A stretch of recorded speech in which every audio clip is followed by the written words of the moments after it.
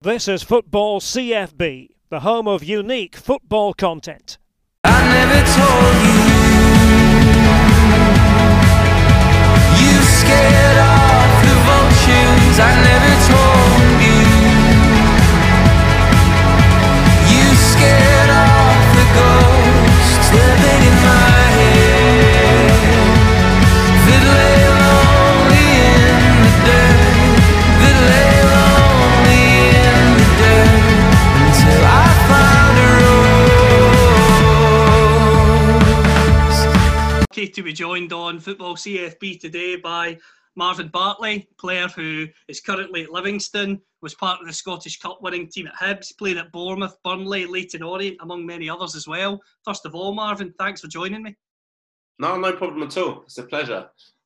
Honestly, obviously, when you got in contact to do it, it was absolute pleasure. So no problem. The first thing I want to talk to you about is what you're up to at the moment. You've been doing quite a lot of Instagram lives with famous faces across the world of football. How did that idea come to you, and just how good has that been? Because as the viewer, I've absolutely loved watching them. So it came about really. I was being messaged by people, obviously, we were, in these difficult times, and a lot of people were missing football. And I thought to myself, how can I put something out there that people can watch that, hasn't been overdone kind of thing. And I thought, why not get players on Instagram Live where, they'll speak openly about their careers, because obviously I'm a current player, there's no hidden agenda behind it. And in doing that, the fans probably see a different side to them. These players are probably used to seeing on a Saturday or a Sunday.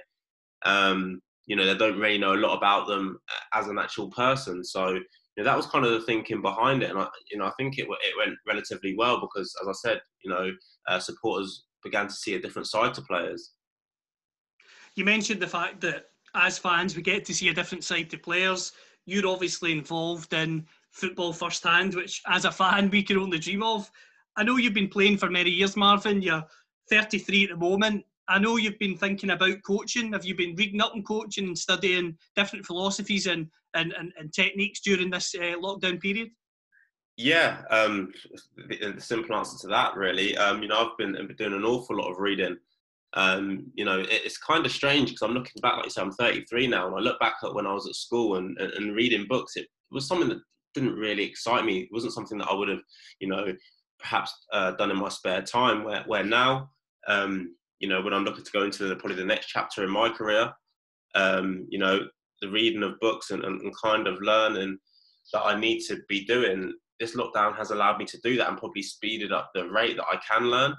I've ordered some wonderful books off Amazon, and there's one, Coaching for Performance, which I'm actually reading at the moment, the 5th edition, and it's not specifically football related. It's an organisation. That's kind of what it's related to. So, but there's things in there that you could adapt and take into the football world. And I think it's important, as I want to be a future coach, future manager, that I don't just read football related stuff.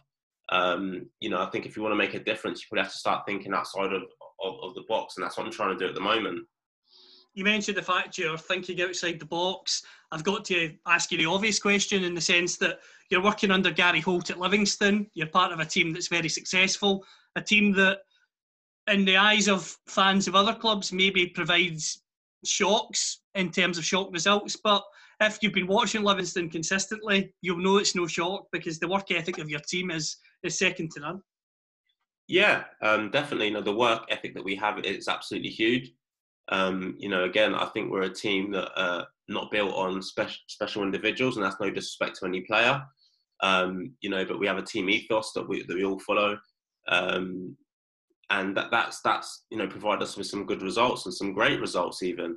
But as a football team and as players and as individuals, we know we're only as strong as our weakest link, and that's kind of the motto that that the management team have put down to us as players, and we understand that. And nobody wants to be the weakest link. So when you've got 11 players out on the pitch, and if boys are coming off the bench, nobody wants to be the weakest link, and it means we're performing to a much higher level. We're performing to 100% of our capabilities. We won't always have good games as individuals, but we'll always give 100%. And that will help us collectively as a team get more good results than bad.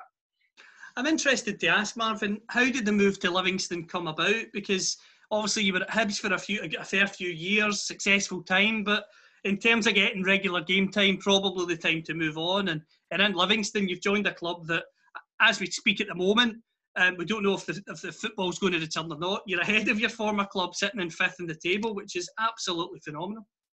Yeah, firstly, the move kind of came about, and as you said, it was about regular first team football. We touched on earlier, I'm 33 now, and, I would love to play on until I was 50, but it's not going to happen, let's be honest. As a player, when you get to probably the twilight of your playing days, you want to play football, you want to play football regularly. And it was a huge decision having to leave Hibs.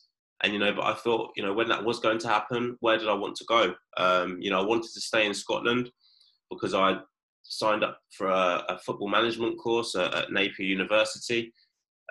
So that was, one of the important factors. I wanted to be in and around the Edinburgh area. And Livingston was a perfect fit for me because, not only would it allow me to, as long as I was in form, play more games, which I touched on there, which was important. Also the coaching element, I'm coaching the reserve team. So for my development as a coach, that was massive also. So it kind of ticked all the right boxes for me personally. And, some people will say, luckily, I've come into a club that, is fantastic for me. And at this point in my career, I couldn't have chosen a better club. Fantastic people in and around the place. We've got boys who want to learn, and I can, use my experience to help them improve as players. And also I'm playing regularly, which is the most important thing at this point. You mentioned the fact that regular first team football, especially as you get into your 30s, is very important. I want to ask you about a player in particular before we talk about the season as a whole. Effie Ambrose. I'm assuming there was a wee bit of Agent Bartley getting Effie to Livingston. Yeah, me and Effie have stayed in contact. Ever since I met Effie, we became friends, and obviously he ended up leaving Hibs and going down to Derby, but we always stayed in contact. And he's a fantastic player, and it just shows in football. You can fall out of the game ever so quickly. If you'd have looked at it 18 months ago and somebody would have been saying to Effie, after being at Derby, you're probably going to miss 6 months of football. He'd have been like, no chance. That's never going to happen. But as I said, it did happen. And being at the age I am now and probably having the role I do have at Livingston, I'm always constantly looking to help the club evolve, trying to bring in better players. How can we improve ourselves on and off the pitch? And Effie Ambrose was part of that, He's a fantastic player, played at the highest level, won the AFCON Cup of Nations, played in the Champions League, obviously in the Celtic team that beat Barcelona. So he's really been there and done it. And, I spoke to the management team at the club and said, I think this opportunity for us, it's one we shouldn't miss. I then started speaking to Effie, and he was interested in doing it. Again, that hunger to play football. He's not getting any younger. He's 31 now. He wants to be playing football. Missing that 6 months has really hit him hard. And we managed to make it work. And as you said, from the outside, it looks like a huge signing, which it actually is. But, Effie, it's not just about what he does as a player. It's about an infectious change room that we're trying to create. And when you come into the change room, you see someone who's playing in Champions League and played in international tournaments that Effie has for the younger boys. That really inspires them to try and take their game onto the next level. And that works perfectly for us as a team, as a collective. It then makes us step up again. So, yeah, there was a bit of Agent Bartley in it, but there was also a lot of thinking behind the move as well. Well, that's the thing. And you mentioned the young players there and the benefits of having players like Effie. And I want to put that spotlight on yourself because you've been doing a lot of punditry work this year. And I'm not just saying this because you're on. I'm not trying to just shower you with compliments because you've came on. But you're someone, in my opinion, who talks very well. You're a good communicator. I enjoy listening to you in Sportscene or on BT when you've been on. And how much are you thriving being one of the senior players in the dressing room? Because obviously when you started playing football in the non-league system in England, which we will come to, you're a young player, you're making your way in the game and you look up to the senior players. So now that you're in that position, how much pride do you take in that role? I take great pride in it, and it's not just about Marvin Bartley, the player. It's about what I can do for other players. It's almost being a mentor at time. It's being a leader. And as I touched on there about having an infectious changing room, I need to be a shining example to these boys, you know, what you need to do to try and go beyond what I've achieved in football. So I'm really, really enjoying it. It's a massive, massive thing when the manager comes to you and says, I want you to be a leader. You know, I want you to lead this dressing room. And don't get me wrong, my personality has probably always been that way anyway. Definitely in probably the last like 5 or 6 years, I've always tried to, you know, take things up a step. I've always tried to help whatever club I'm at evolve. But when the manager puts that responsibility upon you, you know, I think it does make you probably stand a little bit taller, you know, and think, you know what, the manager can see what I want to do. He believes in what I want to do, and he thinks I'm good for the dressing room. So it's absolutely massive, you know, when he does put that confidence in you. In regards to doing the punditry work, the sports scene, the BT Sport, I just kind of say it how I see it. And it's funny, I spoke to somebody yesterday about this, and they said, well, you know, have you sort of like thought about your style, how you're going to be? And I said, I'm just going to be honest in terms of, you know, the football I see. And I think that's the best way. You know, I don't want to be someone who's going on there and having a go at players for the sake of doing that. And also don't want to be someone who goes on there and be player friendly.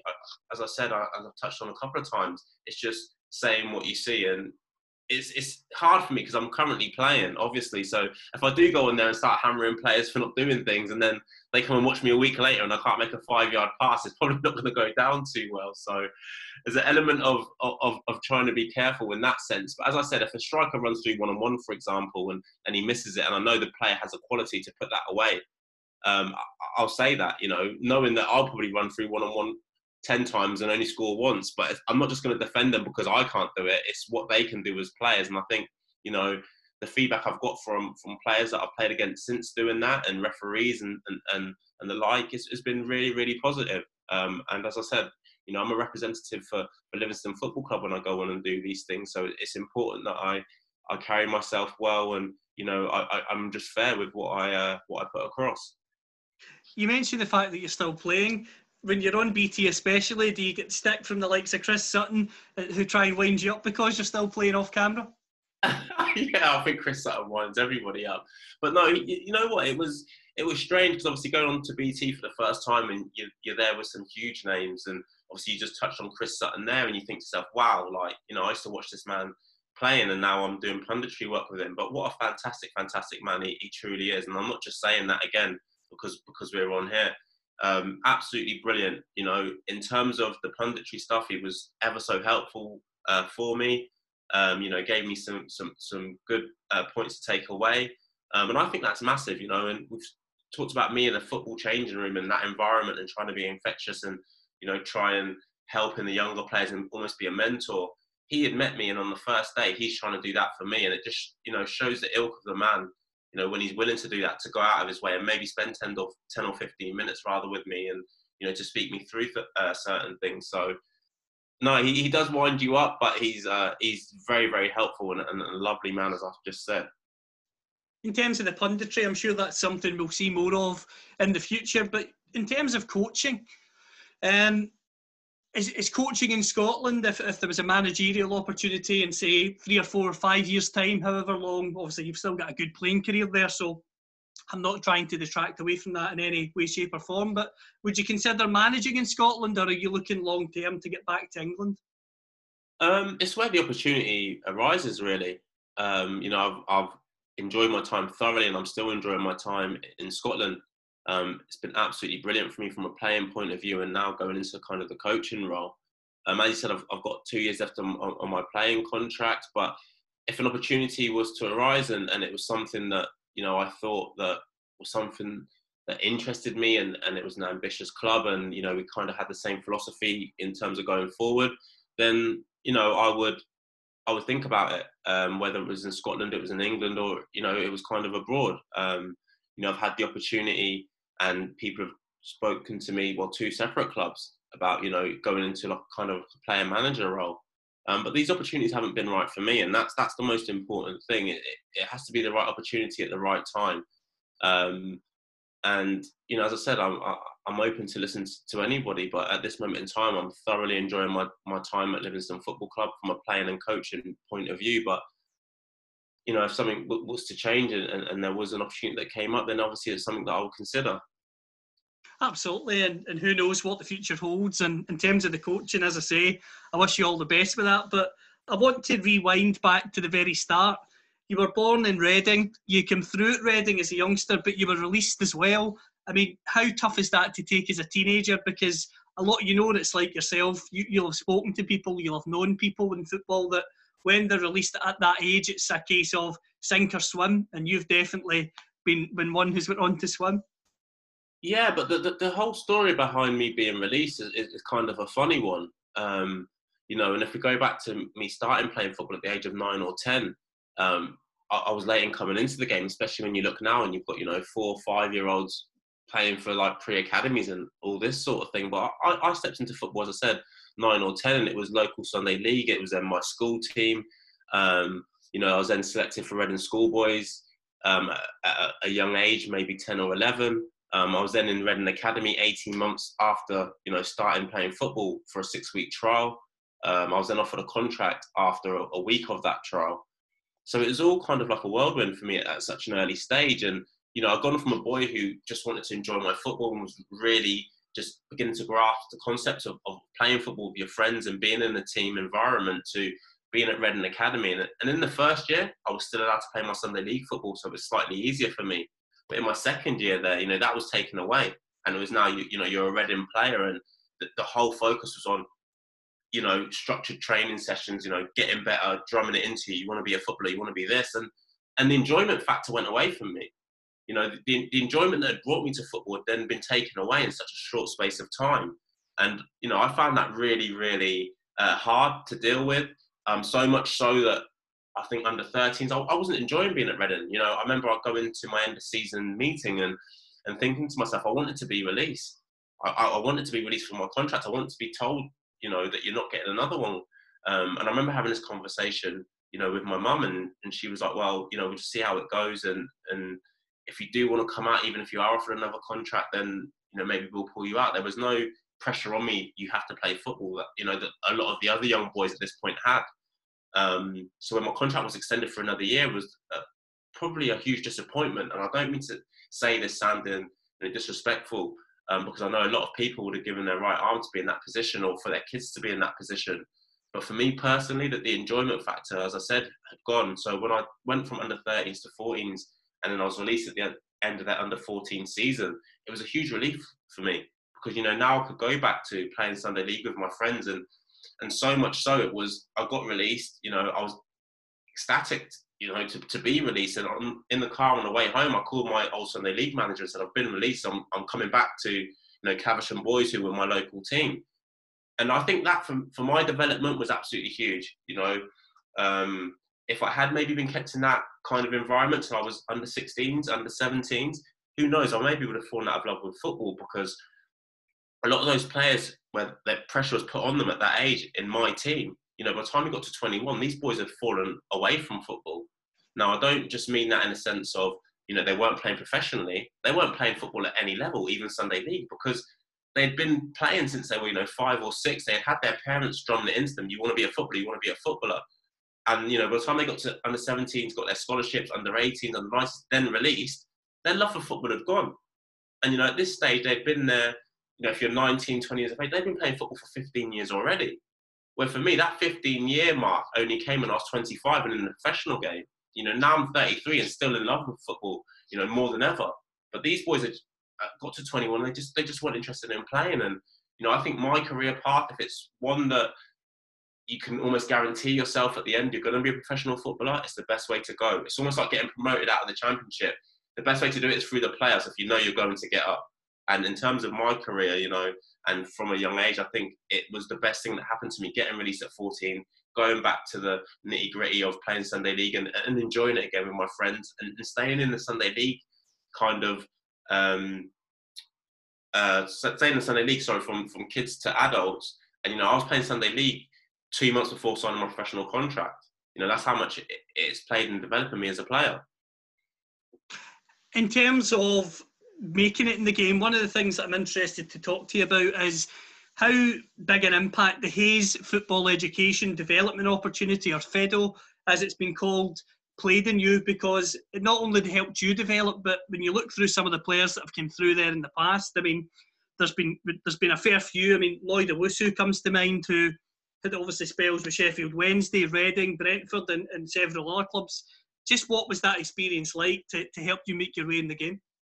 It's funny you should mention that, because only the other day, something that we're going to put out, I did a Zoom call with, 4 other students from that course, and there's 2 of us that made it pro, me and Liam Feeney. There's 2 other guys who have now gone into, well, one's a teacher, so he's kind of the head of like a FIDO kind of course. The other one owns his own business in sports and education. And Nicole, who was a girl on there with us, is a physio, but now she's kind of teaching at a college also. So it's funny you should mention that FIDO course had a massive impact on my career. I met a coach called Simon East, who played a lot in my development at that age. Put me forward for England colleges, which I got into and got to experience that. And really, I think for the first time since getting released from Reading, I had that kind of structure around me again. But this time I thrived in it. Whereas before, at Reading at a young age, I really struggled in it, and I definitely failed within it. This time I thrived in it. And that FIDO course was absolutely massive in terms of my development as a football player and as a man. So I can't talk about those courses highly enough. And it's not just about going there and trying to become a footballer. All of us want to become footballers, but kind of the recording I've done with a few of my classmates shows that, to be a success, you don't have to just make it as a footballer. There's other ways to be successful in life. And that's the most important thing about these college courses. Don't go there with the pressures thinking, I need to be a footballer. Go there and think to yourself, listen, I just need to grow as a person. Yes, I want to play football, but if there's other routes that I can probably go down also from doing those courses, then definitely look into it. One of the things that interests me about you is you start at Burnham and you play alongside your 2 brothers, Mark and Michael. I mean, what's it like playing with your siblings? Because I imagine it can get very competitive on the training field. Yeah, it was really strange. And, at that point you had my brother Mark, the oldest one, at right back. Then you had me in centre midfield, and then you had my brother Michael up front. So although we were in the same team, we were in probably like different units of kind of the pitch, different thirds of the pitch. But it was fantastic. It's something I wouldn't have dreamt of at a younger age. It's something, to be honest, I probably wouldn't even have thought of. But no, it was absolutely brilliant. We did it there at Burnham, we did it at Hayes also. But it was absolutely fantastic. And it's actually funny, I remember Burnham, well, I'll say it's funny now, me and my brother Mark were released from that club on the same day, after the same game. So yeah, it was brilliant to play with both my brothers, but obviously I ended up being released at 18 and kind of looking around and thinking, where do I go from here? You mentioned that aspect of where do you go from here, and from Burnham on to Hayes, playing alongside your brother again, Didcot Town, Hampton and Richmond Borough. Just what was non-league football like for you, and how important was it in your development? Because you see a lot of players in the Premier League in England and the Football League who, whether it's the clubs, whether it's themselves, because they're on a decent wage, maybe are reluctant to go out to the non-league on loan. Whereas you were permanently in the non-league at that time. You weren't attached to a bigger club, but your development was certainly very useful in that league, because from playing in the non-league, you get your move to Bournemouth. So just how important was the non-league to you? I think it's extremely important, and you touched on it there about, younger players not wanting to go out to non-league or lower league teams. I think playing first team football is the most important thing in terms of your development. You can play as many under 23 games as you want to play. You can do as many training sessions as you want to do. That pressure of playing on a Saturday and it meaning something, there's 3 points on the line and somebody's job on the line, let's be honest, managers that don't do well are fired. Having that kind of tension going into games, I think you need to develop that at a young age, and non-league football allowed me to do that. Because as you said, I was a permanent fixture in non-league. So, playing those games and developing my game and having good games, having bad games, dealing with fans, dealing with, getting booked early on, like learning these things that I needed to learn that now I look back on have been so massive for me in terms of my development. It's huge. And I say to the young players now at Livingston, go out on loan, learn your trade. Don't just sit here and be happy to be a professional footballer. Go out there and do something, and it improves you as a player. I think now a lot of players are probably afraid of doing it because they're thinking, if I don't go down to that level and shine, maybe my parent club will look on me and say, well, he's not good enough for them. He's not going to be good enough for us. And that's not always the case. You know, we spoke about the Instagram lives earlier. Adam Bogdan went to Crewe on loan from Bolton. You know, and he played one game, had a bad game, and then he was on the bench, and then he ended up going back to Bolton. But he went on to have a very successful career, and he's still having one now. You know, the man played in the Premier League. So it's important, definitely important, you know, to go out and do it. And for me, it played a massive part in, again, developing me not only as a player, but, you know, I had to stand up and be a man as well. And obviously getting released from Burnham at 18 was very, very difficult. But, you know, you spoke earlier about the sink or swim kind of thing. And I had to swim, you know. It would have been easy probably for me to sink and think, right, I'll go to the league below Burnham and just sit around there. But I said, no, this is one man's opinion. You know, you have to kick on from here and prove him wrong. And, you know, I'd like to think that he would look back now on my career and say, yeah, Marvin Bartley proved me wrong. Absolutely, and your CV would certainly say that when we look at it as we're going to do as we go through this. But you also won a promotion when your time in the non-league. I mean, just what's it like winning a promotion at any level? Because I always think to myself, as a fan, I never played the game even at amateur level. So I look at guys in the non-league that have won a league title and all, and I think, wow, what an achievement. Because for me, winning a title or winning a promotion at any level of the game is something to be lauded. Yeah, it was a fantastic season. You know, that was my last season in non-league at Hampton and Richmond when we got promoted. And as you said, you know, I've been promoted in non-league and the Football League, and they both mean equally as much to me. Absolutely fabulous to achieve that with Hampton. We weren't expected to go up, which probably made it even sweeter. We had a really good manager in Alan Devonshire, who played for West Ham in England. Is obviously now the Maidenhead United manager. And we had a real good core of players, you know. We had a couple of special individuals. But again, it's maybe kind of similar to Livingston. We just worked harder than every other team, you know. We just believed in ourselves. And, you know, you get one win and then you get 2 wins and then think to yourself, you know what, we're actually a decent team as long as we're on our game. And that was the most important thing for us there. You know, we had to be on our game. We all knew our roles. We had to, you know, execute everything perfectly for us to win. And we just managed to do that over the course of the season. And then obviously at the end to get promoted and have the fans and stuff there. And, you know what non-league football's like.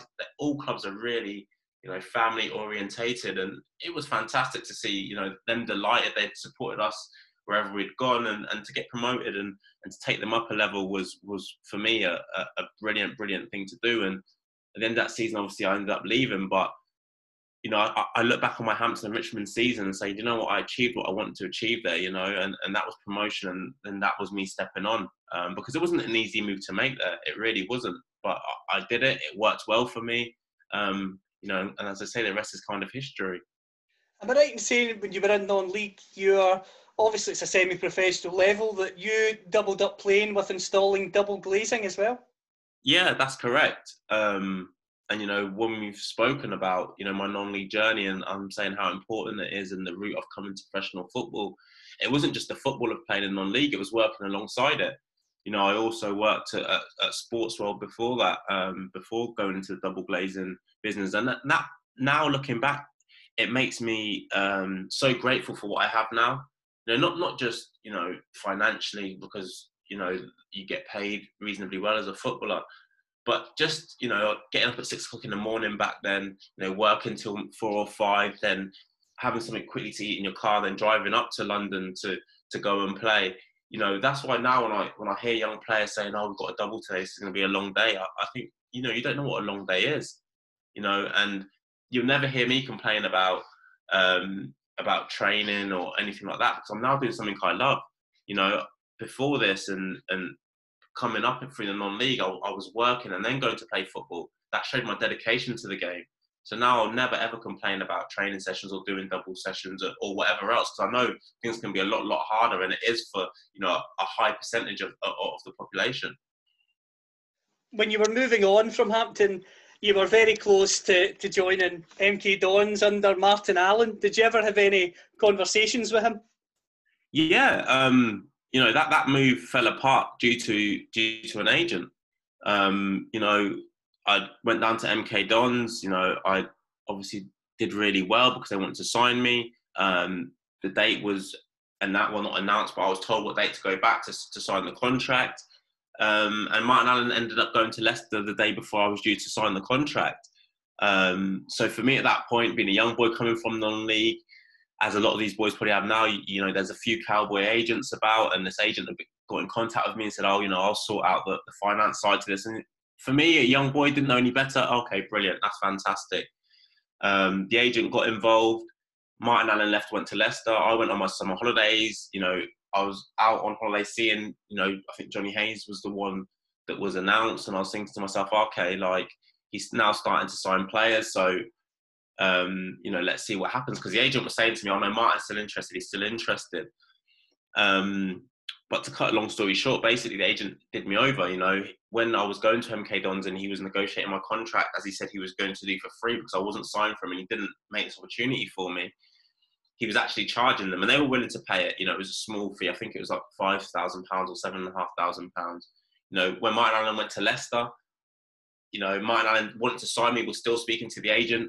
Martin Allen didn't know I wasn't signed to the agent, so he's obviously doing everything right through him. The agent was trying to get a ridiculous fee from him, and Martin Allen refused to do it because he said, you know, it's the same player I was going to sign at MK Dons and give you £7,500 for. Bearing in mind I was on a free transfer here, so it was the agent that was getting that money. Why am I going to now pay, you know, through the nose for him just because I've changed club? I don't agree with it. And, you know, that was not made aware to me until I remember I signed for Bournemouth. And then I got a call from Alan Devonshire, who played with Martin at West Ham, and said, wow, Martin's been trying to get hold of you all this time. He didn't know that you played underneath me until he got his assistant at the time, I can't remember what the guy's name was, to do some research on you. So Martin's called me straight away. The agent's name was Mark, and he said, you know, Mark's been doing all this sort of thing. Martin wants to go to Leicester now and sign. And I said, well, I've just signed for Bournemouth. Like literally, it was half an hour, 45 minutes after signing for Bournemouth that, you know, this all came to light kind of thing. So, yeah, in terms of answering your question, I was extremely close to signing for MK Dons, and then obviously also Leicester. But, you know, I went to Bournemouth instead, and it was brilliant. The Bournemouth you join is obviously different to the Bournemouth that everyone's aware of now. When you go into Bournemouth at that time, what was the club like? I mean, Kevin Bond, the manager, what was it like settling into life in the Football League? It was very difficult. You know, Bournemouth had, I think, maybe four contracted players from the season before, maybe five. They had a lot of trialists down there when I first went down there for the first week. So it was a very, very new squad. You know, we had Darren Anderton there, who was absolutely fantastic as a player and as a man. He demanded high standards, which was funny because, you know, I was speaking to Jason Pearce the other day on Instagram Live, who I played with at Bournemouth. You know, he's now obviously at Charlton, but, you know, we spoke about Daz, and it was strange for us because we were young boys coming into, as you said, a first team environment, and we were like, I don't think Daz likes us. And it wasn't anything that he said to us personally, but it was just the demands he's putting on us in training, and we weren't used to this. You know, and it's only when you get older and, you know, as time went on there, we realised it's not that he doesn't like us. He wants the best for Marvin Bartley. He wants the best for Jason Pearce. So he's being demanding of us, you know, in the nicest possible way. And we're taking it to heart. You know, I think in modern day society, we were probably called snowflakes. You know, and as I said, it's only as time went on, we realised, no, he just wants the best for us. And that's all he was trying to get. And he was being the model professional that, you know, I now try and be. So probably boys go home now and think, oh, Mark doesn't like me, or he doesn't like you, or whatever. But, you know, over the months, hopefully they begin to learn that it's not that. I just want the best for them. So yeah, it was hard in that sense at first, but listen, it was a fantastic group of players, and obviously we had our troubles as a football club. You know, getting relegated it was extremely hard in that first season. But in terms of settling in, you know, going out there and playing football is what I love to do. And when I got my opportunity to do that, I really enjoyed it. You know, I was like a kid in a sweet shop, so to speak. So it was a fantastic time for me, and a proud time. You know, seeing Bartley on the back of my shirt for the first time was a great moment. A great moment playing the Football League. You mentioned the tough relegation, but during your time there, you win a promotion. And I've got to obviously ask you about Eddie Howe, because a manager who's so highly regarded in football, what was he like at that stage initially at Bournemouth in his first spell, because he was very young at the time? Yeah, he was very young, but he was there under Kevin Bond as coach. So I was used to Eddie in a coaching capacity. He used to take us younger boys for afternoon sessions, where you probably see now football clubs. The under-23s are doing a lot of gym sessions. We would do 2 or 3 extra afternoons out on position specific stuff. So I was used to Eddie from that. But then he came in after Jimmy Quinn and made a huge impact straight away, because he took the professionalism up, 100 times what it was under Jimmy. So Eddie made a huge impact. And although I think if you look at our first maybe 3 or 4 games under him, I think we maybe lost 2 or 3. But there wasn't a panic from us as players, because we could see the changes that were being made in training. We could see the improvements that we were making in such a short space of time on the training pitch. And it was only a matter of time before that reflected on our game day, performances. So there wasn't any panic from us. But Eddie was brilliant. He was, before his time, he was hard working. He was the first manager that I had where I thought, wow, this isn't just a job for him, it's a lifestyle. He puts absolutely everything into what he's doing. He was first in, last out.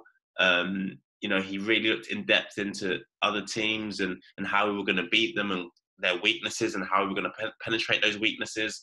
So for me, he was fantastic. And I think any player that played under him at that point would say the same thing. For us as players and us as a group and the culture he created, was absolutely magical. You mentioned the fact that he created a really good culture. When he goes to Burnley and he's interested in you, was that a no-brainer to go there as well? Yeah, definitely a no-brainer. It wasn't a case of discussing anything really. As soon as he wanted me, and a club like Burnley wanted me, it was about going there. It was about just getting the move over the line, which we managed to do. It was, I'll say 2 minutes before deadline, but it was actually the next day that it was actually announced that it had gone through in the afternoon. So yeah, no, as soon as Eddie had become interested in me, it was a no-brainer for me to go. And obviously there was other options for me at this point, because I was doing really, really well at Bournemouth. But following a man who you truly believe in, as you said, it was a no-brainer. In terms of Burnley, how did the club differ to Bournemouth? It differed in, obviously, in players. As you said, Eddie Howe's an extremely young manager at Bournemouth. He's still a young manager now, but the best way I can describe it is that, as players at Bournemouth, we were robots, and Eddie Howe was our controller. He had the remote control. So if he put a chip into you as a player, you would follow everything he wanted you to do. If he said run for that brick wall, you would do it. And, don't get me wrong, 1 or 2 came in and didn't want to follow that, and they were quickly, pushed to the side, and then they were made to find new clubs. I felt that he had the respect of us straight away, because some of us had worked under him when he was a coach under Kevin Bond. And also, he was a legend at Bournemouth for his playing days. So he was well respected, from the younger boys because of what he had done with us on a personal level of coaching. The older boys, because they had played with him and knew what he meant to the club. The fans instantly brought into what he wanted to do because of what he had done for the club. He went to Burnley, and you've got players who are older than him, around the same age as him. You've got big egos. You've got all these sorts of things. And let's be honest, he went into, maybe a lot of fans don't know this, but he went into a culture of some bad professionals. And that's me being honest about it. Obviously I won't name the people because that would be highly unfair, but he went into a culture where a lot of professionals will look back on themselves now on that time and be like, well, I could have done a lot better. I'm almost ashamed of my actions and what I was doing. He was probably looked at by some of them as, well, who's this young boy? He had a lot of players who played in the Premier League, saying, well, I played in the Premier League, like, who are you to kind of talk to me? And a lot of players who didn't want to buy into things, which made it even more difficult. And the best way I can describe it, he had a lot of professional footballers, but he had a lot of players also that didn't want to be professional. So they're professional footballers in job title, but in actions, they weren't very professional. And that made it extremely hard for him. And, if you look back on his time now, he'd probably say, maybe he went about things a bit differently, and with how he was trying to, move players on and change things over. Maybe we've done it, a bit more subtly. But he's just an honest guy and wears his heart on his sleeve. And I think a lot of players didn't like him doing that because they probably knew it was the end of the road for them. And when it's the end of the road for you, 3, 4, 5 months before, your contract's up, you then become a nuisance. Well, some people become a nuisance, and it's very hard for a manager to manage a squad when you've got 4 or 5 boys who know they're not going to be there next season, either because their contract's up or you don't want them, and they're really then. I spoke about being infectious in a positive way. They're doing it in a negative way, and misery loves a best friend. So when you can bring 3 or 4 people into your group and you can all moan about everything that's happening, before you know it, that group of 4 goes to a group of 8, and then it's really tough for the manager then to turn that around. I'm not going to ask you to name names, as I say. You've said that as well. I'm not going to try and do that. That's not the way I do this podcast. But what I want to ask you, you might not want to talk about it, see in terms of the lack of professionalism, what were some of the examples of things that went on? There was a drinking culture, 3-4 times a week. There was a player there that, that used to drink if we had an away game on a Friday, used to be known to, have a bottle of wine. These are just some of the things. And don't get me wrong, within that group, and there were some great professionals, older players, your Graham Alexanders, model professionals. But I'm not saying that all the boys who were being unprofessional were older boys. There were younger boys also, and there were just one too many for me that kind of looked at it as a cash cow, maybe the club as a cash cow rather than, wanting to push the club back up into the Premier League, really thriving to achieve something. Where you had that at Bournemouth, where you had a core of players that maybe were non-league or hadn't proven themselves to professional football. I think you had at that point in the Championship a lot of players who felt that they may be above this. They didn't have to prove themselves to that level because they've been there and they've done it and they've been in the Premier League.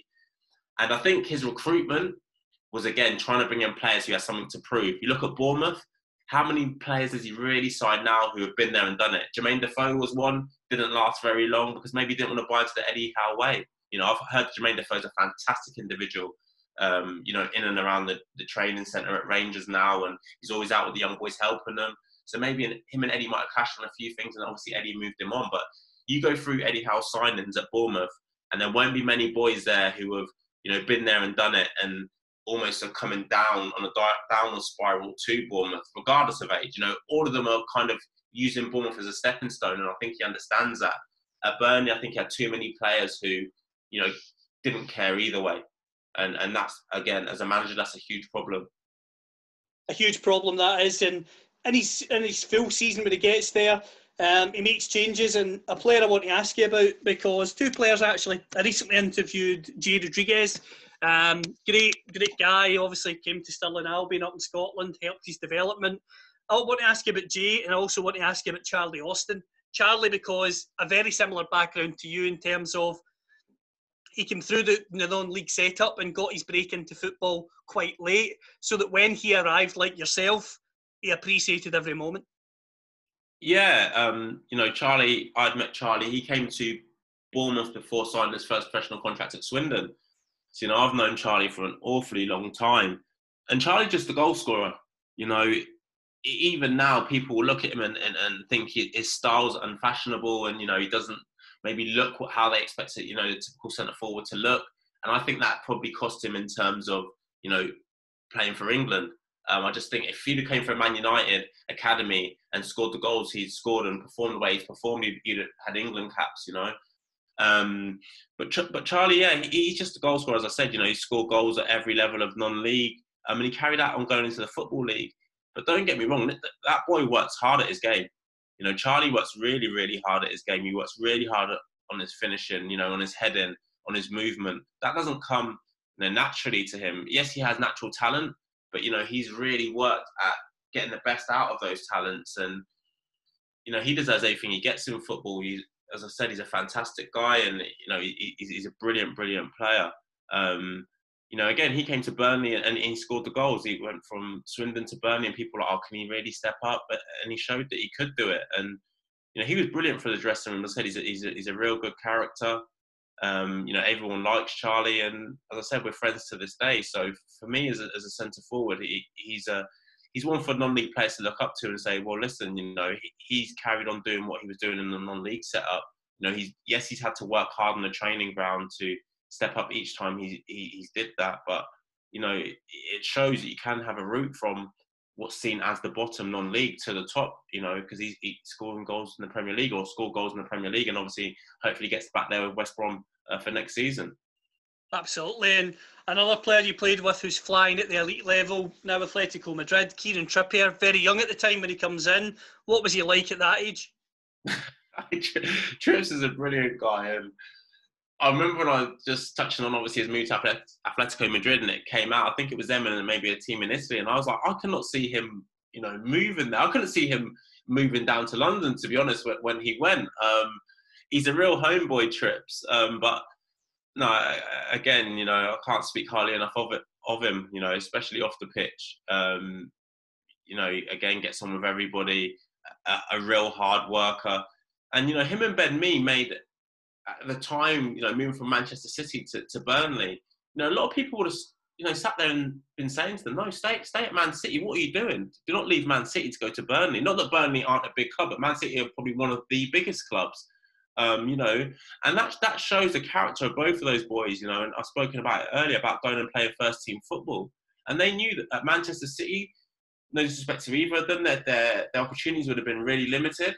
You know, so they said, right, I will go down the league, and, you know, I will go to Burnley. And they've both, you know, really developed from doing that. You know, Ben Mee's captain in the Premier League, and Kieran Trippier's playing Champions League football. And at that young age, if they wouldn't have made that move and did these things, they wouldn't have been playing at the level they are now. You know, so fair play to both of them. But yeah, no, Trips is a brilliant player. They're probably the best crossover of the ball that I've ever played with. You know, sometimes he just used to whip the ball in there, and you just think, like, how's he even done that? But that's not luck. That's him taking balls out onto the training pitch, you know, and putting these crosses in. And you know, he really brought into the Burnley way, Trips. And as I said about Eddie Howe, wanting players who have something to prove, rather. You know, these young boys coming in and changes that they made kind of to the culture and stuff at the football club. You know, I think all Burnley fans will say, you know, when they look back now, you know, the young players began to make a difference because things began to change. But yeah, Trips is a fantastic player, and, you know, it shows that, you know, playing in the World Cup and scoring goals in the World Cup, you know, that's no more than he deserves. Absolutely. The work ethic is second to none, as you've said. When you reflect on your time at Burnley, it was a good time when Eddie was there. It was a time that when you played regularly, then things change a wee bit as a change of management comes in. In the end, was it just, again, the reason you wanted to move to Leyton Orient, because first team football's what it's all about at the end of the day? I think it was more to do with being homesick. You know, I really began to struggle with things, because when you're playing regularly and, you know, you're away from home, you can kind of deal with it. But when you're not playing, you know, you have too much time to think as a professional footballer, and I fell into that category, really. You know, I had too much time to think. I was training and getting to the Saturday and not being able to play, and it becomes, you know, awfully frustrating. You know, it becomes really, really difficult. And I remember when Sean came in, I was injured at the start.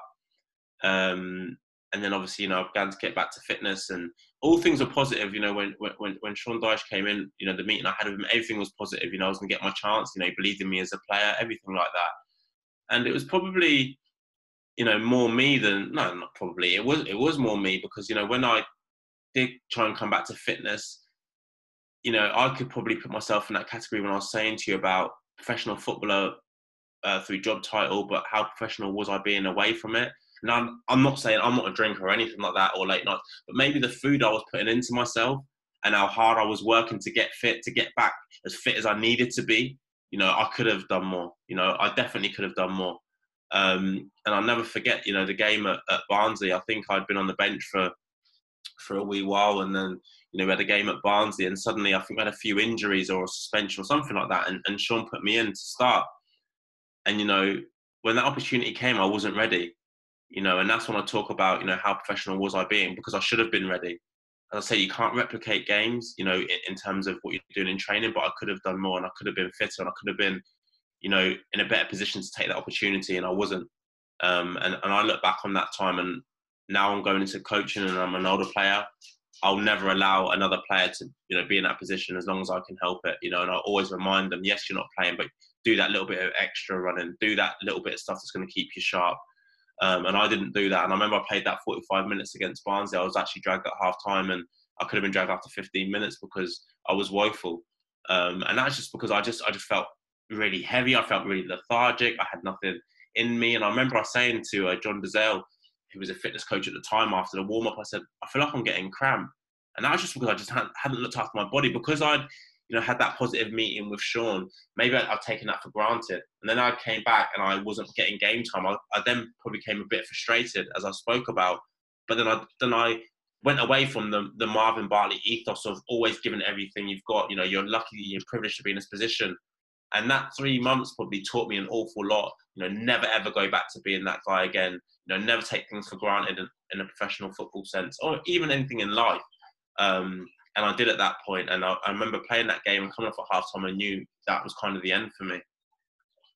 When it's near the end for you, you mentioned the homesick element there as well. Was getting back down south the main priority to not only personally feel better and feel more at home, but get your football career back on track in an area where you felt comfortable living?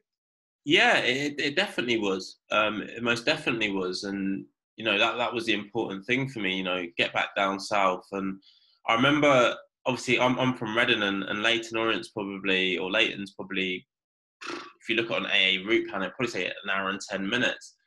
You know, we used to train in Chigwell, near Chigwell, and I looked at that as well, and it was like an hour and 15 minutes or whatever. So I said to Junior, yeah, you know, I'm going to stay in Reading and do the commute. And he was like, the traffic will be a nightmare.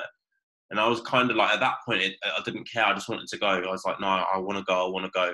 And no disrespect to Leyton Orient, it didn't matter who the club was. I just wanted to be closer to home. That was my main priority. And I remember doing that journey, and, you know, it was hour and 45 minutes there, hour and 45 minutes back with traffic dependence. Sometimes there was an accident and it would take 2 hours. And again, it wasn't a way that I was ever going to get the best out of myself during that spell. You know, I went there and I began to struggle with hamstring injuries, you know, my lower back and all this, all through traveling. And again, you know, it wasn't ideal, but I was trying to make the best out of a bad situation. I just wanted to be home.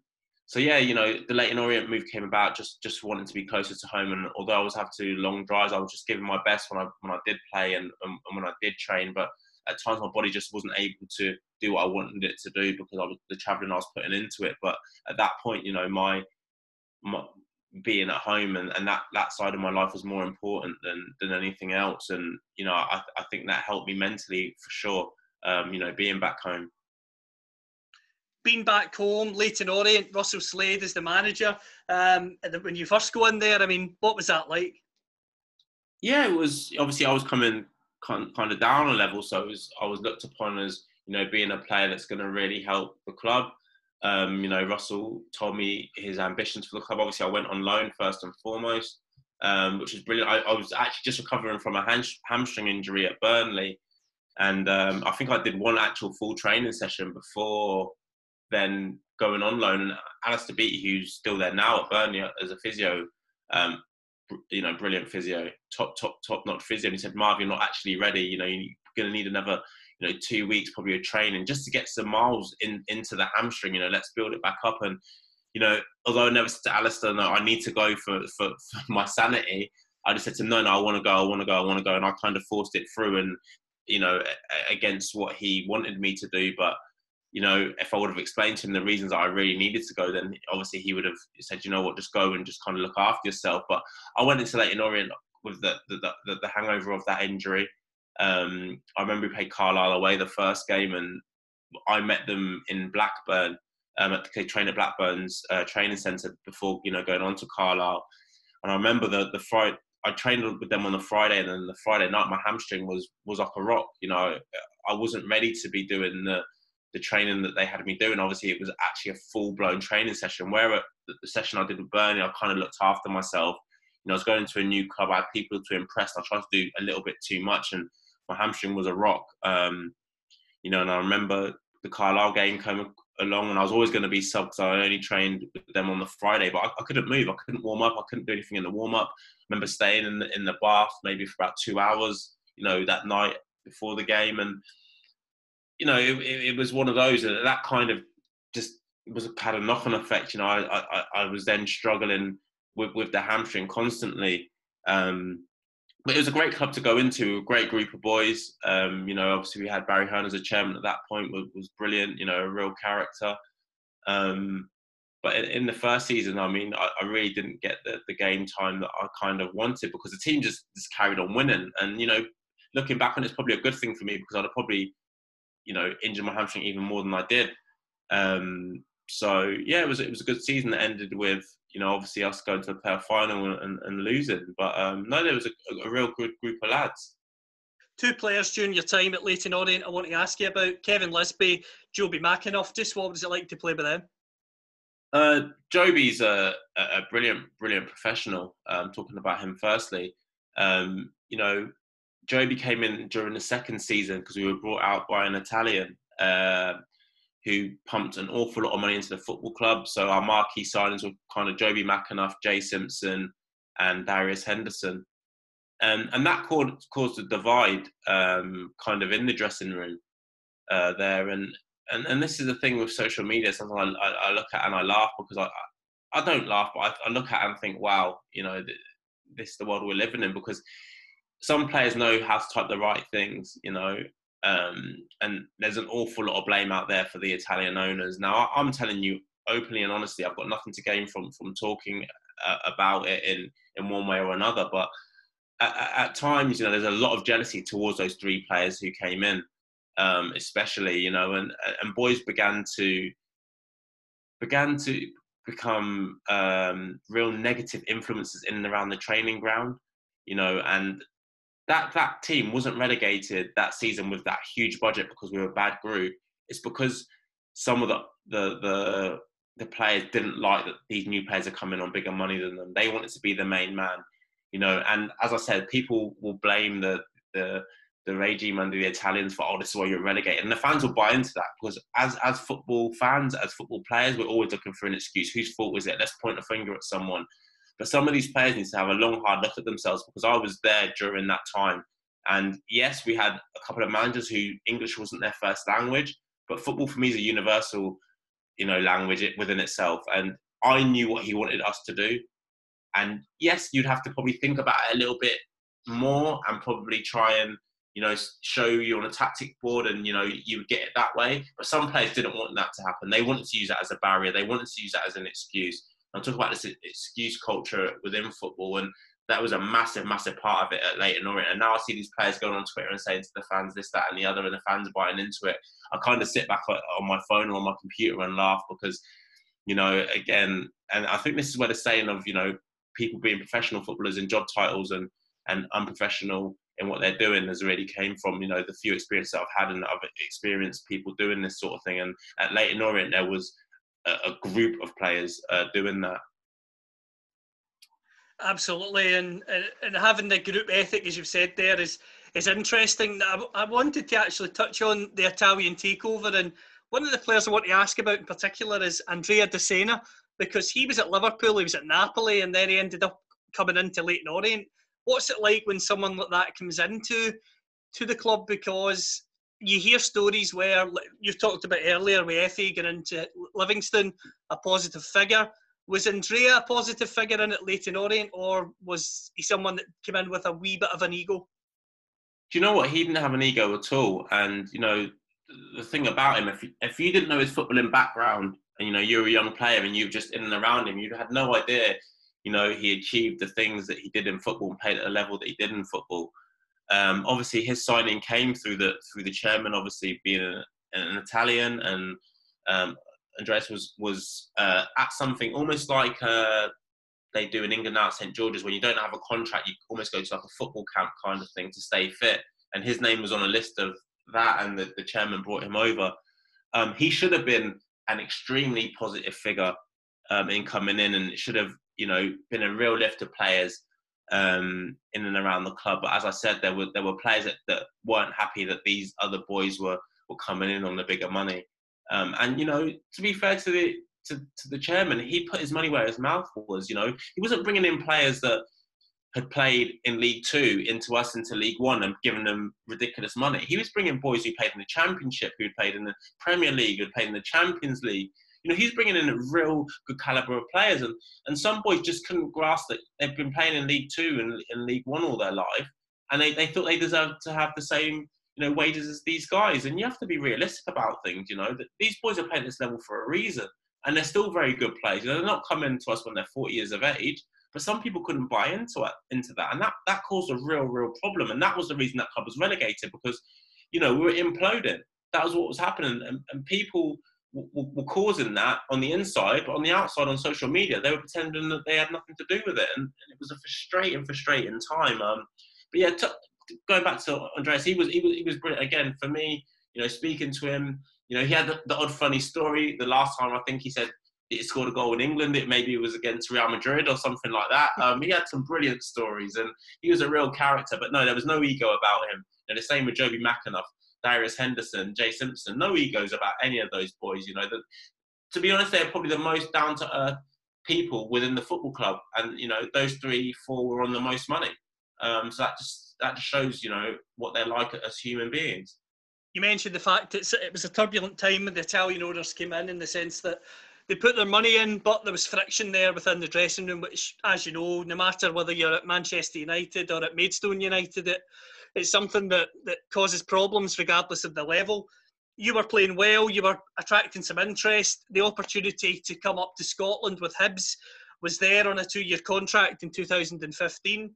Was coming to Scotland something that you ever thought you would do in your career, or did it come as a surprise? No, it came as a real surprise. I was kind of, after the season we had at Leyton Orient, when we were favourites to go up and we were relegated, my love for football kind of, began to go, just because of the experiences that I'd been involved in, and the highs of almost being in the Championship one year and then relegated the next year, and the kind of things I saw players doing on the inside, and it was just a really, really negative time towards the end of Leyton Orient, and the arguments I see between players and managers because players wanted to use, the manager having an interpreter as an excuse, or him talking to us as an excuse. And don't get me wrong, listen, if your mindset isn't right in terms of, buying into that sort of thing, you can find an excuse in anything that anyone does, and as I said, when you've got players looking for an excuse, and at times with a translator and the manager not being English as his first language, you can find that excuse. So after that season, that had really drained me. Maybe not on a physical side, but on a mental side. And I just thought to myself, you know what? This last year has been probably some of the things I've seen, everything that anyone would ever hate about football. I've experienced it probably for a large part of the second season. So I was sitting at home, and I had offers kept coming in from various different clubs, and I thought, for me to go and put my energy into something, it had to be something that was a project. It had to be something that I thought, right, let me get my teeth into this. It's a club that's kind of well run, and there's a real hunger to succeed. And the offers I was getting from League One and League Two, no disrespect to the football club, it didn't get me excited. And obviously, I was leaving it later and later, and at some point I was going to have to make a decision on what I was going to do. But then the Hibs option came up, and I'll be honest, the first couple of times I said I wasn't interested in doing it. Before going up to Edinburgh, or coming up to Edinburgh and looking around the stadium, which is first class, a training ground, which is an unbelievable facility. And then I instantly fell in love with it, kind of thing. And it was a no-brainer once seeing all this and hearing the manager's ambitions and the club's ambitions to get the club back to the top flight. What was it like settling into life in Scotland? Because you mentioned the fact that you'd lived down south, you'd lived in the London area for many years. You'd obviously been up north to Burnley as well. But Edinburgh and Scotland is, as you know, completely different to life in Bournemouth and London, just weather-wise more than anything. Yeah, but I felt I settled in really well. And the reason saying that, which will probably sound strange to people, is because, when I left Burnley and I spoke of the homesickness, I think that second year at Leyton Orient really frustrated me in a sense that, you know, it doesn't matter where you are, because I wasn't enjoying my football then because of what people were like. You know, everything was a negative. You go in every day and it was draining. And, you know, I thought to myself, do you know what, Marv? It doesn't matter where you are. You could be playing for a team that's, you know, their base is in your back garden, but you don't want to be in that sort of changing room again. So the next decision you make in football, make sure it's something that excites you. And no matter where it is, just go there and give it everything you have. So I had that kind of mindset and that mentality going into the Hibernian era. And, you know, that allowed me to settle so quickly. Again, you know, came into a good group of players, good group of lads on and off the pitch. So that also helped. But it's also a club that, you know, as they still are, they're evolving and they're thriving, you know, to try and get better, to try and do everything they possibly can better. And, you know, I kind of brought into that, and that was kind of my mindset.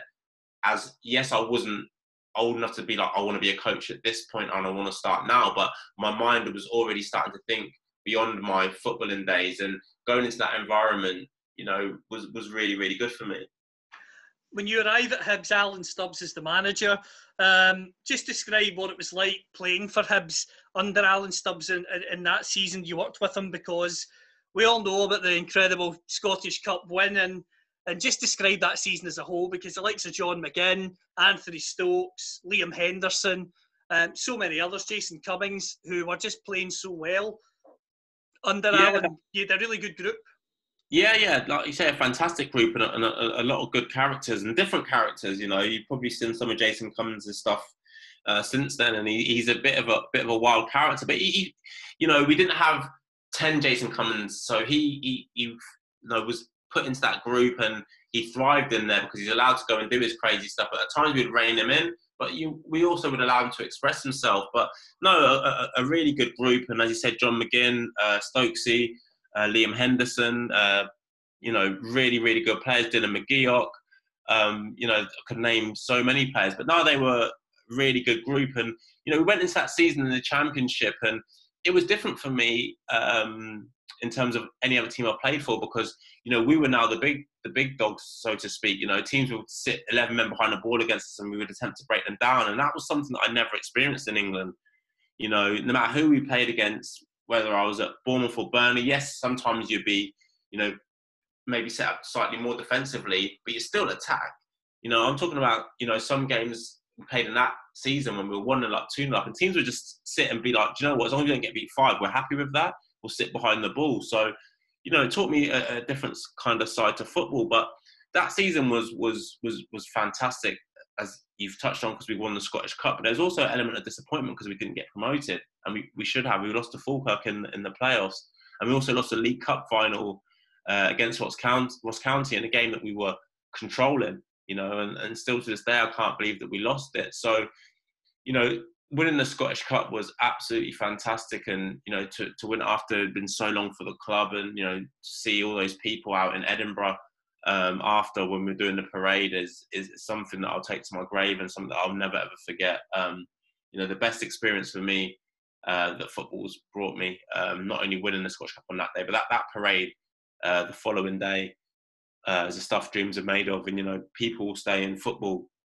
from a playing point of view as a professional, and then as a manager, and never experienced something like that.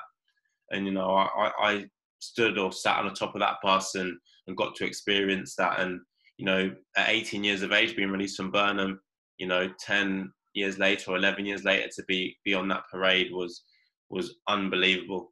You know, and that's something that, as I said to you just now, I'll take to my grave, and I'm forever grateful. And I have to pinch myself when I just kind of close my eyes and think back to it, because it was really that special. Describe the Scottish Cup final from your perspective. It started with anger in terms of, you know, not starting. You know, I'd trained all week and been put in the team as if I was going to play. And the decision was made, I think, on the day for me not to play.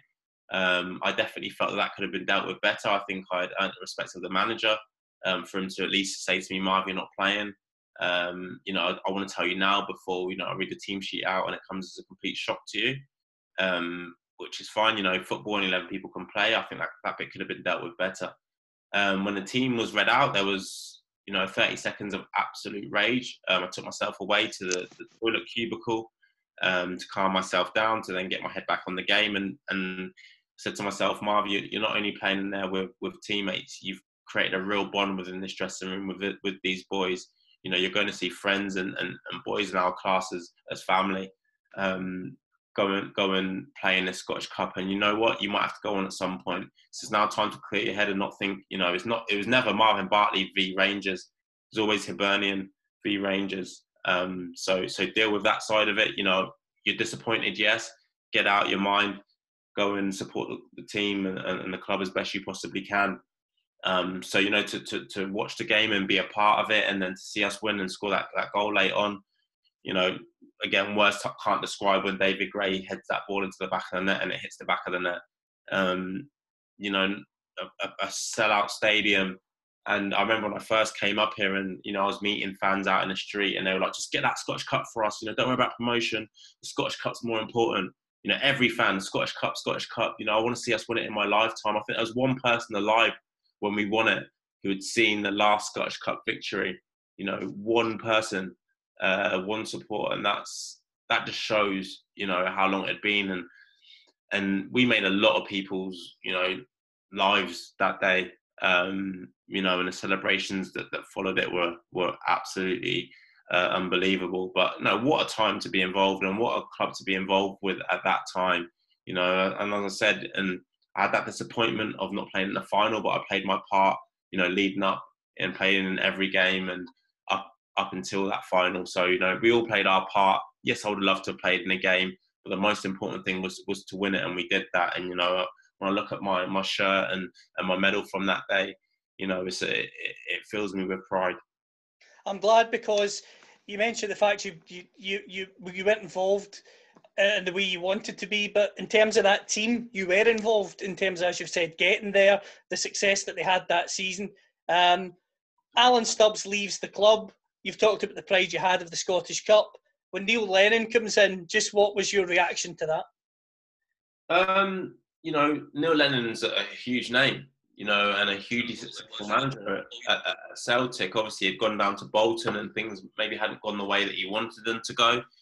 But we spoke about Fido earlier and Liam Feeney. Liam Feeney had played with him at Bolton, and he said, Marv, you'll love him. He said he's demanding and whatever else, but you'll love him. And he was true to his word, Liam, in a sense that, Neil Lennon came in and he changed the culture. I talk a lot about culture and ethos and philosophy, and he changed that. And, I remember in his first meeting, it was short and it was sweet, and it was, we're getting promoted as a football club. Well done for winning the Scottish Cup last season, but you failed in the sense you didn't get promoted, and you should have. This season, Hibernian Football Club will get promoted, and that's with the boys in this meeting room, or it's without you. If you're not willing to work hard and you're not willing to put that pressure upon yourselves to get promoted, knock on my door. We'll speak to your agent and we'll allow you to, go on to pastures new. And then he walked out. And from that day on, you knew that promotion was the only thing that was going to be acceptable. And it wasn't an easy ride. We didn't win every game. There were some ups and downs, but he was constantly demanding of you. And it takes that kind of that mentality and that mindset. And, he brought in a few experienced players like Holty came in, Grant Holt came in, added great experience to us. He was a winner. And, little subtle signings like that were massive for us. And the demands of Neil Lennon, he pulled us through at times. The best motivational manager I've ever had. And again, where I said with Eddie Howe, he put a chip into you and, you kind of did what Eddie Howe wanted you to do. Neil Lennon managed to motivate you through words. And he was fantastic at that. Were you ever a victim of the Neil Lennon hairdryer? Yeah, on a couple of occasions. But listen, I'm one of those, when I'm given that hairdryer treatment, I don't shrivel up, I kind of grow and I think, well, I'm going to show you. That's always my mentality. When I'm met with difficult times or difficult periods, I'm going to show you. And as a footballer, you're met with a lot of those on the pitch. So, yeah, I probably can't even remember all of them, but yeah, a few occasions that I was, given that hairdryer treatment, and I like to think, that I came out the other side of it and proved him wrong, kind of thing. Because as I said, it wasn't something that would get me down or think that Neil Lennon's picking on me because I'm Marvin Bartley. No, Neil Lennon's doing this to me because he knows there's more within me. In a sense, he's showing us some belief in me because he knows it's not the best Marvin Bartley that's out there on the football pitch. So yeah, I was a victim of that hairdryer treatment, but as I said, we got promoted under him, so obviously it worked. You mentioned the fact it works. Pardon me, getting the promotion. I mean, just how happy were the club with promotion? Was it one of those things where it was a big moment, but it didn't have the delight of the Scottish Cup because, as Neil said, we should be a Scottish Premiership club anyway? Yeah, nothing the club do now will have the delight of that Scottish Cup. They'll win the Scottish Cup again, it won't have the same delight. It's impossible, So if the club are looking to recreate, what they got from winning that Scottish Cup, then you might as well give up because it's not going to happen. But in terms of winning the Championship, it meant a lot more in terms of people keeping their jobs. If that club at that point wasn't promoted out of the Championship, Hibs would have been in a bad way in terms of the budget that they'd given Stubbs and then Neil Lennon to get out of the league. They'd really gone for it for 2 years, and the Scottish Cup, don't get me wrong, brought in an awful lot of money, but not enough to mean that if the club didn't go up in that second year, there'd have been people who lost their jobs within the football club, and the playing budget would have been cut significantly. And I think Neil Lennon knew that.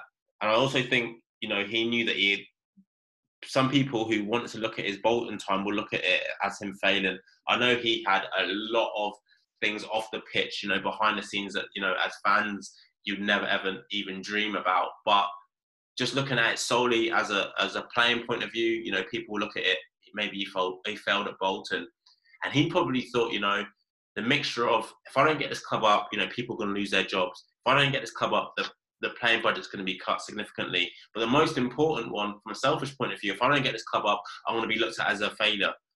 And those three things, put enormous pressure upon him during that season. And probably some of his outbursts, if you look back now, he probably wouldn't have had them, being honest about it. But, I totally understand it with the pressures that were on him. And in answering your question, no, it wasn't nearly as, big as winning the Scottish Cup. But from people keeping their livelihoods, it was more important. When you get back to the top flight with Hibs, what was that season like? And the game I've obviously got to ask you about is the 5 each game with Rangers. Yeah, it was we always knew that if we could get out of the Championship, then we'd be better suited to the Premiership, because as I touched on earlier, we were facing clubs in the Championship, 11 people behind the ball trying to break teams down. We knew going to the Premier League, people maybe wouldn't have respected us. Well, no, let's be honest, they wouldn't respect us as much as teams had in the Championship. They would probably look at us and say, right, they've just been promoted, let's have a go at them. So it made football easier for us as a football club. It made the games a lot more open as well. So for us, it's like a duck to water taking to the Premier League. We really enjoyed it. We did really, really well. So yeah, in terms of actually playing, it was probably, as silly as it sounds, yes, you're stepping up a level, but it was easier for us to play in the Premier League.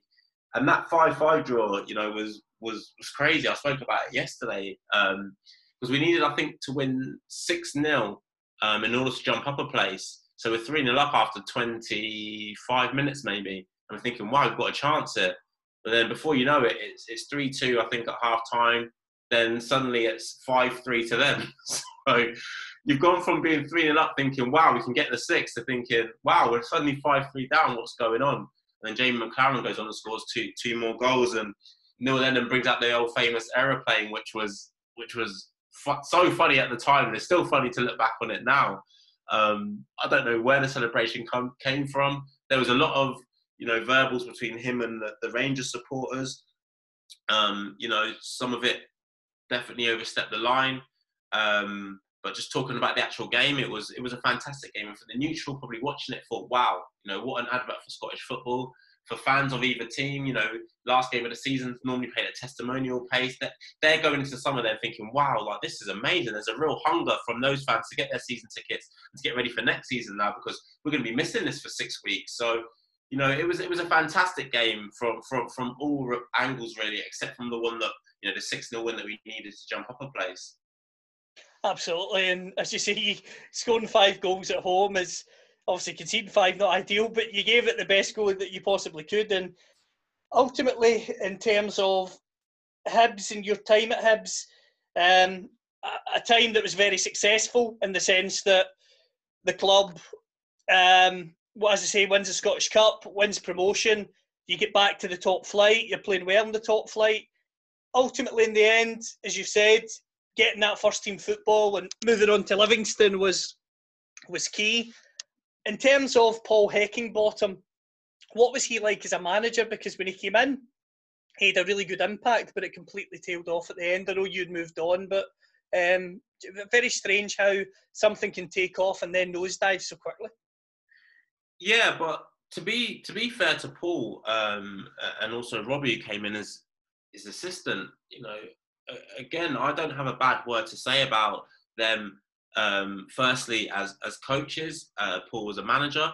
The coaching sessions they put on were fantastic. Their philosophy for football is fantastic. You know, I really, really don't have a bad word to say. They're absolutely brilliant. As you said, the impact they made when they first came in, you know, we went on that real unbeaten run, and it was difficult because Paul came in, and I remember the game he watched because I was in the stand also, because I was suspended, I think, or maybe I was injured. But anyway, we watched the game, and it was a cup game, and when we drew the game, and kind of Paul kept with that team. You know, yes, he made the odd tinker here or there between then and the end of the season, but he kind of played with what he knew, you know, and the performance was good. Although I can't remember what the result was, the performance was good. I remember that. So it was difficult for me to get into the team, and, you know, unfortunately I never got to start a game under him. But, you know, me speaking from a footballing side, he was brilliant. You know, probably the closest thing I've seen on the grass to Eddie Howe. And that's a huge compliment to, you know, pay a manager who didn't ever start you in a game. I think if Paul looks back on his time now at Hibs, he would have maybe not had the total overhaul that he did that summer. I think he wanted to change the footballing philosophy maybe too quickly. You know, rather than maybe doing it over one transfer market, he'd probably look back over it now and said, right, rather than doing it over 6 months, I'll do it over 18 months. And slowly but surely, you know, introduce the things that I want to introduce. Yeah, I just think he just tried to do it too quickly. Tried to go back to, you know, not back to, but tried to make the team a real footballing team, you know, a possession-dominant team. And that's very difficult unless you've got a large budget like your Celtic and your Rangers. You know, it takes time to do it. I think Motherwell are now beginning to do that. You know, but it's been a 4 or 5 year term for them to get to this stage. And yeah, I just think Paul just tried to change it too quickly, and I think, you know, he'll be the first to admit that, because he's an honest man. You know, and if he could start his time again, maybe he would have changed it a bit slower. But in terms of a manager and as a coach, you know, I'm astounded that he hasn't got another job. But, you know, I did hear the other day that he's turned down, you know, a couple of opportunities already. He's obviously waiting for the right one, because maybe you know, the Hibs reign has taught him that, you know, he has to be the right club for you. And maybe it was just the wrong manager at that time for the football club, or maybe it's the wrong club for him at that time, you know. So yeah, you know, in answer to your question, it did tail off badly the second season, but I think the overhaul of players, you know, didn't help with that. And we spoke about characters and people in the dressing room. He lost an awful lot of those as well. So it wasn't just players on the pitch. You know, he lost an awful lot of people in the dressing room. Absolutely, and as I say, hopefully he'll be back in football soon. You still get many years ahead of you playing, but also the coaching side, as we talked about earlier. I wish you all the best for that. I just want to finish with a round of quick-fire questions. First of all, Bean, what's your favourite sport outside of football? Tennis. Weirdly enough, I would say tennis. Definitely to play. You know, I enjoy tennis. I enjoy watching the darts, probably is my second best sport outside of it. Don't mind a bit of rugby, but in terms of playing, definitely tennis. You mentioned darts there. Who's your favourite player? Charlie Austin. No, I'm just saying that because he played the other day. We used to play at Burnley, and he used to give me stick, him and Vokesy. And then Charlie was playing the other day on the PDC YouTube. They're like a footballers playing, and he threw a couple of sevens, which delighted me. But no, favourite player, I want to go with Van Gerwen. I just think he's a machine. He's probably an easy one to pick as well. But yeah, Van Gerwen. If we've got a magic wand, we decide to end your footballing career and put you into the world of darts, what would your walk-on music be? The champ is here. I don't know if you've ever heard that. It goes, the champ is here. Fantastic. Best player you've played with? Ooh, that's a bit unfair. Darren Anderton. Yeah, although his legs were gone, what he could do with football was like basically playing FIFA. Toughest opponent? Oh wow, Abdul Tarat. Oh, what a player! Him. Yeah, I talk about him and say he's wasted his talent, and the guy's playing at Benfica, played at AC Milan, and the rest. But I think he should have and could have played, Barcelona's, Real Madrid's, Man City's, Liverpool's. But yeah, he definitely toughest opponent. Most underrated player you played with? Oh wow, Dylan McGeoch maybe up at Hibs. I think because John McGinn was a machine and still is a machine. I think Dylan was kind of underrated in what he did. So yeah, I'll go Dylan McGeoch. If it needs to be an English player, I will go most underrated player. Do you know what? For a time, I would say Ben Mee. But maybe even now, Ben just does things and he doesn't ever look like he's struggling to do them. He gets the odd boot to the face because he puts his head anywhere. But I think he's underrated, and you don't realise how good a player he is until he comes out of the team. Very interesting one. Back to some non-football ones. Beach holiday or city break? Oh, beach holiday all on. Favourite film? Wow, there's so many. That's unfair. I love the Iron Man film, but I'm also a Denzel Washington fan as well. So anything with Denzel in it, American Gangster's good. So American Gangster or Iron Man 1. Favourite music? Oh gosh, if you look to my Spotify, it's a real mixture. You go from rap music that makes you think I'm some sort of gangster to Bruno Mars. So I couldn't even give you a genre. Like honestly, it's all over the place. It's probably something I need to sort out really. Somewhere you want to visit in the world where you've not been yet? This has to be football related. I want to go to Ajax's training ground. I want to see Ajax train. So a very boring one for non-footballing people. But yeah, Ajax. I want to go see them train. If you, again, not putting any pressure on Gary Holt here, great manager, but if you could play for any manager, past or present, in the world of football from any era, who would you choose and why? Pep Guardiola would be the manager that I would choose. And I know people say he's had the most money, and all these sorts of things, but I think the development of Kevin De Bruyne and Raheem Sterling under his stewardship has been remarkable. And, just speaking to someone the other day who's very close to Raheem, and he was just saying that, Raheem's confidence is through the roof. Obviously, the last couple of months he probably struggled a little bit, but, he genuinely believes he's up there with the best wingers in the world. And I think that comes from the manager, because the manager believes in him and has made him a better player. We all forget how young Raheem still is, But yeah, him and De Bruyne, what Pep Guardiola's done with those two as individuals, putting aside all the things he's won, he'd be the manager that, I'd want to play under. Fantastic, Marvin. It's been an absolute pleasure. Thank you for joining me on the CFB podcast. No problem at all. Loved every minute of it. So we'll dive down to the ocean and we'll make our home in a deep sea cave, and our shells will all be open. They'll be filled with song, they'll be filled with song. We'll dive down to the ocean and we'll make our home in